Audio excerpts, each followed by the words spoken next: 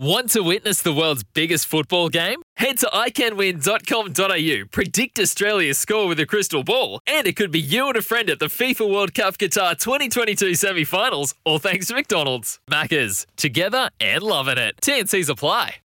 And joining us to talk the National League, which gets underway this weekend, just waiting on the final fixture list to come through. We know the teams. Chris Milicic, who is the head coach at Takapuna, joins us. G'day, Chris. How you doing?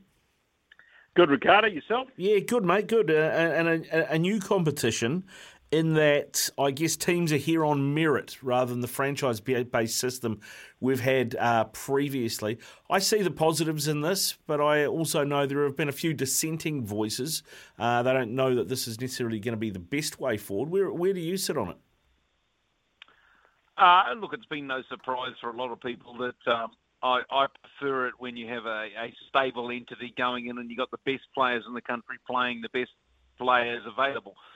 Currently, you'd say that there's players in most other teams that have not made the National League that have got National League quality players, and many of the players that are about to play in this competition wouldn't be in the top echelon of players for a National League. But it is the situation and the way they want to go forward. So the thing now is to make the best of it. Yeah, well, I mean, we see some familiar faces there, of course. The Wellington Phoenix reserve team are there. Auckland City are there. There's a few new faces as well, a few new entities. And I guess, in Christchurch United, that's effectively the best players in the Canterbury region as well. I caught up with Noah Billingsley today. He's on their books now. He's a guy that could be playing pro somewhere. But in terms of the overall spread of talent, what do you make of it? Look, I think when you end up with a regional qualification, you're always going to get a decent spread across the country. I personally am pleased that Melville and both Hawke's Bay are in there because both Hawke's Bay and Hamilton have always been in the National League recent times. So it's really pleasing to see that they've got themselves in there. So, look, I think across the country you'd have to say it's fairly broad. Two teams out of Wellington Phoenix, and then you've got one from Christchurch and one from deeper south. Yeah, indeed. So the geographical spread is about right. I guess the $1 million question is, can anybody upset Auckland City? I talked to Cam Howson today, and he said by the time that this competition's finished, he will have either had been, basically from pre-season to this competition finishing, it will be nearly 12 months. So a long season for those guys. They've played a lot of games. They've won the OFC. They have won the Chatham Cup. They've won Northern Prem. Do you see fatigue being a factor in this league?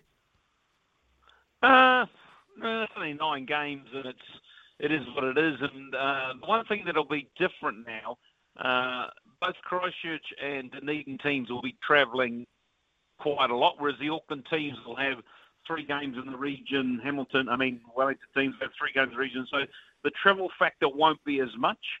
You'll still be in because the one thing in a proper National League in which you're playing 22 games up and down the country, the travel factor does start to impact. Whereas I can't see it being that.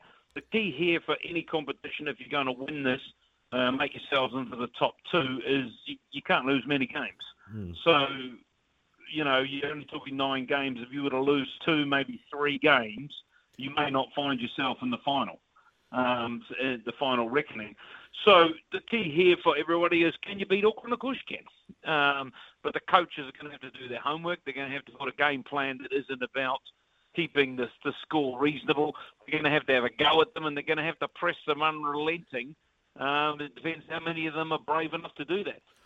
And so if they were to do that, they could certainly take points out of Auckland. And so once they do that, other teams might have the opportunity. But it then comes into a grand final situation, and anybody can win that on the day. Yeah, that is true. Anybody can win that on the day. I mean, we saw maybe a little bit of a glimpse of that in that Chatham Cup final, didn't we? I mean, I don't think Auckland City played their best footy in that first half, and, you can be critical of them, but you've also got to give praise to an Eastern Suburbs side who haven't made the National League, finished sort of lower mid-table in the Northern League for not allowing them to play the game they wanted to play. Yeah, look, I think it was a game in which both teams really didn't try to win the game. They were both comfortable sort of trying their game plan and sitting in the middle of the park and rolling the ball around. I think if Eastern Suburbs had been a lot more prepared to risk especially in the first half, they probably could have got a couple of goals. Auckland City were playing some really short stuff in and around their 6-yard boxes, and there was certainly opportunities for the outside players of Eastern Suburbs to step in and on angle, and it would have caused chaos. But then, coaches are going to make their own decision. But if you're going to beat Auckland, you've got to get the first goal. Doesn't matter what it takes, you've got to get the first goal. You get the first goal and you make them chase, they start to open up their channels and you start to do them. So that's got to be what happened. But then we saw it on the Chatham Cup final, basically, once Auckland City got the goal, Eastern Suburbs were really struggling. They had the sort of flurry of the death, but it's not how you beat Auckland. You beat Auckland by getting the first goal. Now, you coached in the Northern Prem, so you've coached against Auckland City, Birkenhead United, Auckland United and Melville United this season. Strength of those four teams, obviously Auckland City won that league, but can you see any of those other three ousting Auckland City? Have they got it to do it sort of over a league season? Going to depend on injuries, but from my perspective, I thought Melville, they've done really well to make the comp. They could go really deep, they really could, but you're asking a lot of fairly youngish players to step up and do a really good job. They press really well, they work extremely hard, they've got a game plan that works well, coach is smart. I think they'll do all right. Birkenhead will be their usual, quite effective in the middle of the park. Their best attributes are in the middle of the park.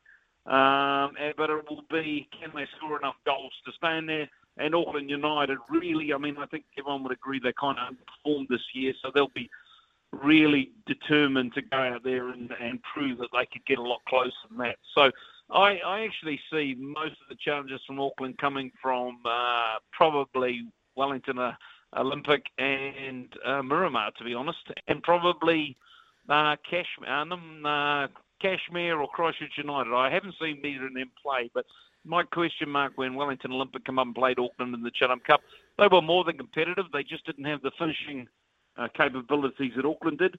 But yeah, I think that it's going to be quite an interesting league. And who comes first and who comes last?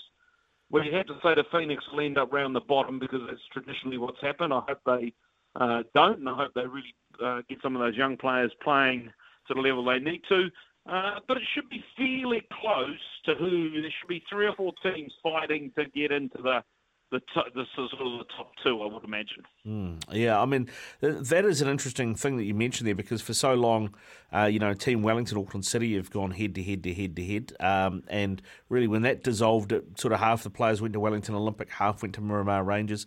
We haven't seen Miramar Rangers play Auckland City this season because they got knocked out by Olympic in the Chatham Cup. So, for me... No, they got knocked out by Hamilton Wanderers. Yeah, sorry, by Hamilton Wanderers. But, it looks like Miramar Rangers against Auckland City's... that'll be a great opening round game and give us a great indication of where those teams sit.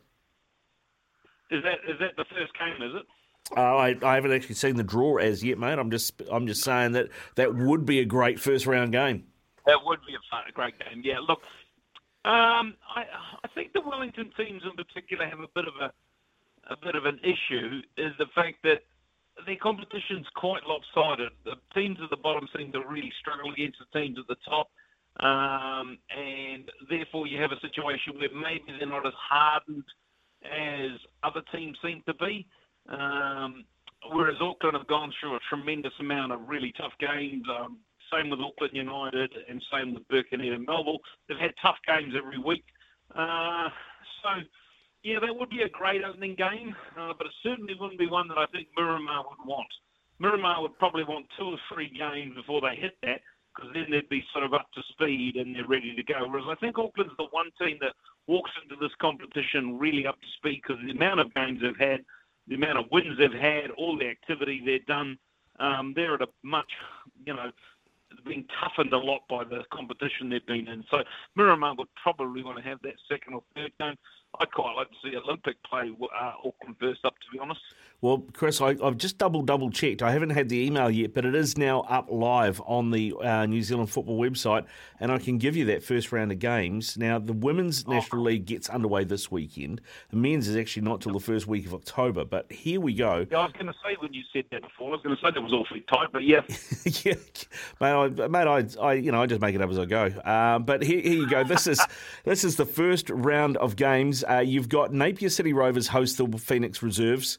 Birkenhead United host Christchurch United, Kashmir Tech host Miramar Rangers, Wellington Olympic host Auckland City, and Auckland United host Melville United. Right. So Wellington Olympic playing Auckland City, great first game for the league. Yeah, fantastic first game for the league. And most of those other rounds will show people exactly where they sit. Exactly. Exactly. Who was playing Birkenhead? Who did you say was playing Birkenhead? Christchurch United, who, everything Noah Billingsley said to me made me think that he believes that they're a team that can challenge for the title. Okay. What would that be based on?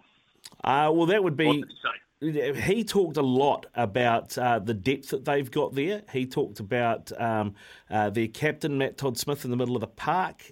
He talked about the goalkeeper they've got. He talked about a Chilean import whose name he couldn't pronounce. He just called him Leo, but he said he's a quality player, one of the best he's seen in the country. So, yeah, he was quite effusive about when I asked him who to watch out for out of Christchurch United. He rattled off a list of players that he thought were top-notch and would be able to challenge any other players in the comp. Well, that would be really cool if they could. I love the fact that he seems to be very, very confident with going into the competition, and that's what you need. And so, that'll be really, really interesting. But, they won their last game, I think, by 10 or 12-0. It's not really good prep leading into a national league. So, and as I said right at the beginning, you can't afford to pick up a couple of funny little losses. So they're going to have to hit the ground running. Everybody will be humming right from the start. And it'll just have to run. But those matchups are not bad. Not bad at all for people to get out and watch, that's for sure. Yeah, and Napier City Rovers getting the Nix Reserves as well. I mean, I know the Nix Reserves prep's going to be a bit up and down at the moment because they've got a bunch of players over with the under-19s playing in the Oceania under-19s. Yep. So, if you're Napier City Rovers, it's a good opportunity to get 3 points on the board early. Well, except for the fact that they've played them this year and Napier City Rovers or Hawke's Bay, they ended up in behind the Phoenix in the competition. So, I would imagine the Phoenix will be looking there. That's 3 points that they can really sort of target. Yeah, so you think the Phoenix will be seeing that as a potential win as well? Of course they would be, because they would know that they've basically played a team that they're comfortable with. They finished above them in the competition, so they would be looking at that for 3 points. In a competition, I think for both of those teams, 3 points could be difficult to acquire on a regular basis. Yeah, mate, it's going to be interesting to see how this plays out. Of course, we do have a couple of weeks to go before this kicks off, and of course, in between now and that kicking off, we also have the All Whites taking on the Socceroos in 2 games. One here, one in Brisbane. Of course, that's not this weekend, but the weekend after. Be great to see this as an annual or a biannual fixture, wouldn't it? Oh, yeah, totally. I've thought for many, many, many years both countries have sort of ignored this opportunity to build a regular fixture, especially when getting fixtures on a world stage is difficult for everybody because of cost and travel and that sort of thing. I'd love to see this become quite a regular thing. And now that the All Whites are deemed a professional, far more competent unit than we have for years, Australia will certainly see you as a viable opposition, and we've got to maintain that continues in the future so that it becomes a regular, even if it was every sort of couple of years. I'm not sure we could do it every year because it's just take windows, but any time there's a window of both teams when nobody's prepared to play you, they should be playing each other, in my opinion. Even if it was more domestic / A-League players, they should be setting those games up. Yeah, 100%, mate, 100%. I mean, we have had a look at the teams, the squads have been announced. The All Whites, of course, have named a couple of new names, and Kyle Adams is one of those. Alex Paulson getting an opportunity to be part of the group as well. and we've got a few out, a few injured. But I mean, in terms of how strong that is versus the Socceroos, what do you think? Well, look, I think it's an evolution. It's continued to go forward. Kyle Adams is a left foot defender that plays in the second tier in the US, and he deserves an opportunity. And so the nucleus of the team is there, the one we've always had. Of course, people are always looking for the really, really big names, but as long as Chris is there, and we're probably the two we're missing more, and the more it seems to stick out is, of course, Preet Singh and Ryan Thomas. But the reality is the team's consistently bringing through. So when players are missing, another professional steps into the door ready to play. So the long-term future, the next World Cup in 4 years is the one that I think everybody's quite aware is this All White team would be really sort of ready to go. So, he's every opportunity, the coaching staff of the All Whites need to look to build the depth and continue to look to find people that need to replace the Winston Reeds and the Tommy Smiths of the world. Yeah, it's interesting that we don't have a Tommy Smith this time. It's the first time since Danny Hay became All Whites coach. No Tommy Smith. I believe he's got an injury. He hasn't featured for Colchester United at all so far this season. And in a way, given that this isn't a competition game as such, it's probably not the worst thing to be able to see someone like Kyle Adams come in, being that left-sided defender, and get that opportunity. Well, certainly, Danny's got to take every opportunity he can. The one thing you'd have to say about the defenders we've currently got going, there's a lack of what you'd call real top-end pace. I mean, they're all quick, but they lack that electric get-out-of-jail stuff. And so, Danny's probably going to look beyond and say, I need quicker players, I need younger players, I need players that can achieve what I want to achieve. And the only way he can test that is by bringing them in. So, Tommy Smiths and Winston, and, I could imagine that Chris Wood may not be involved in the next couple of squads as he cements himself down at Newcastle and gets, that happening, because you know what they can do, and especially Chris. So if he can find an opportunity like an Andre de Jong, who's probably the next sort of 9 running around out there, him and Alex Greaves type thing, then you've got to take that opportunity, because if you don't take them in this windows, the opportunity is lost. And then when you do throw them into a big game, they're not capable mentally of getting up there yet. I mean, looking at the squad that he does have, do you think Danny's going to play that central three at the back with, I guess, Winston in the middle, and you'd probably put Tui Loma on the right-hand side and then maybe Adams on the left-hand side of that? Is that how you think you'll set it up? Well, I think that what we'll see now is Danny will start to adapt the team. There's no reason why he couldn't play 3 at the back, but one of them stepping into the holding role in midfield and attack. A little bit more modern in the approach from the fullbacks, and persevering with that, because especially there's nothing on these games. There's just a bit of pride. Whereas I think the last game against Costa Rica, it was all about we must win, play 3 at the back, stop them playing. And it turned into a situation where we needed another option to really try to have a go at them. And whilst we played reasonably well, we didn't have that sort of cutting edge with numbers. So I think Danny will take the opportunity over the next 2 to 3 seasons to sort of develop another system that also can play 3 at the back, 4 at the back, but it could also be 2 and a 1, and then a flat 3, and then 1 and a 2, depending on how he wants to do that. So to do that, if you're going to play 3 at the back, you need both your outside centre-backs to be capable of playing inside and outside, and especially quick off the front foot to turn and chase balls. So, when you say that, then that makes me think maybe they look at somebody like a Liberato Kakache, maybe in turning him into a left-sided centre-back if you're going to play that way rather than as a wing-back. Yeah, well, that could ideally happen. Wing-backs are more, in my opinion, they're going to be more about the attacking, because if you end up with full-backs out there as wing-backs, they end up playing 5 at the back. And then what happens when you sling a 5 along the back line together, they actually get in each other's ways, as stupid as that may sound, because the fullback on the far side can't narrow up enough. So Libby could easily move into that situation.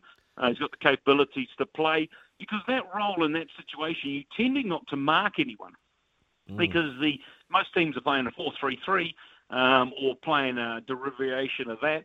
And so the centre of the back three has to be the one that marks all the time. If they played a top two, played a front two, then both outside centre backs end up having to mark up anyway. But so the defending isn't as important as your ability to read the game, pick up midfield runners, and also have a capability to really play when you've got the ball. So he could easily do that role.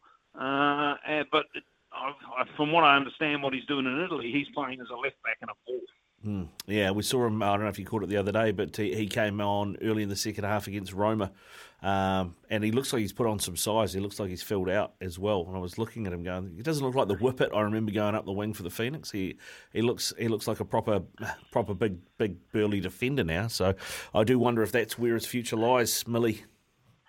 Yeah, well, it could be. I always laugh. I remember when we were up in Los Angeles getting ready for the Under-20 World Cup, and West Brom were training there at the same time. The size of them was just huge, and people watch games on TV, and I often think to myself, you really got to understand why some smaller, more agile players really do struggle in Europe, because those players are fairly big. They're powerful, they're strong, they're in perfect fitness regimes that get their body-to-weight ratio right, and if you don't do that, you can get yourself pushed off the ball continually. So it doesn't surprise me at all that he would have stacked on a fair bit of muscle. I bet you his weight hasn't gone up too much, but he's certainly bigger. Yeah, I think it's probably a fair shout, mate. Well, look forward to seeing that, mate, and I look forward to watching the All Whites when they get here, and only probably a week's time they'll be here, and we'll get to watch those two games. Millie, thanks very much for coming on and having a chat. Anytime, Ricardo. Cheers, mate. Chris Milicic there with us, former New Zealand under-20s coach and currently head coach at Takapuna as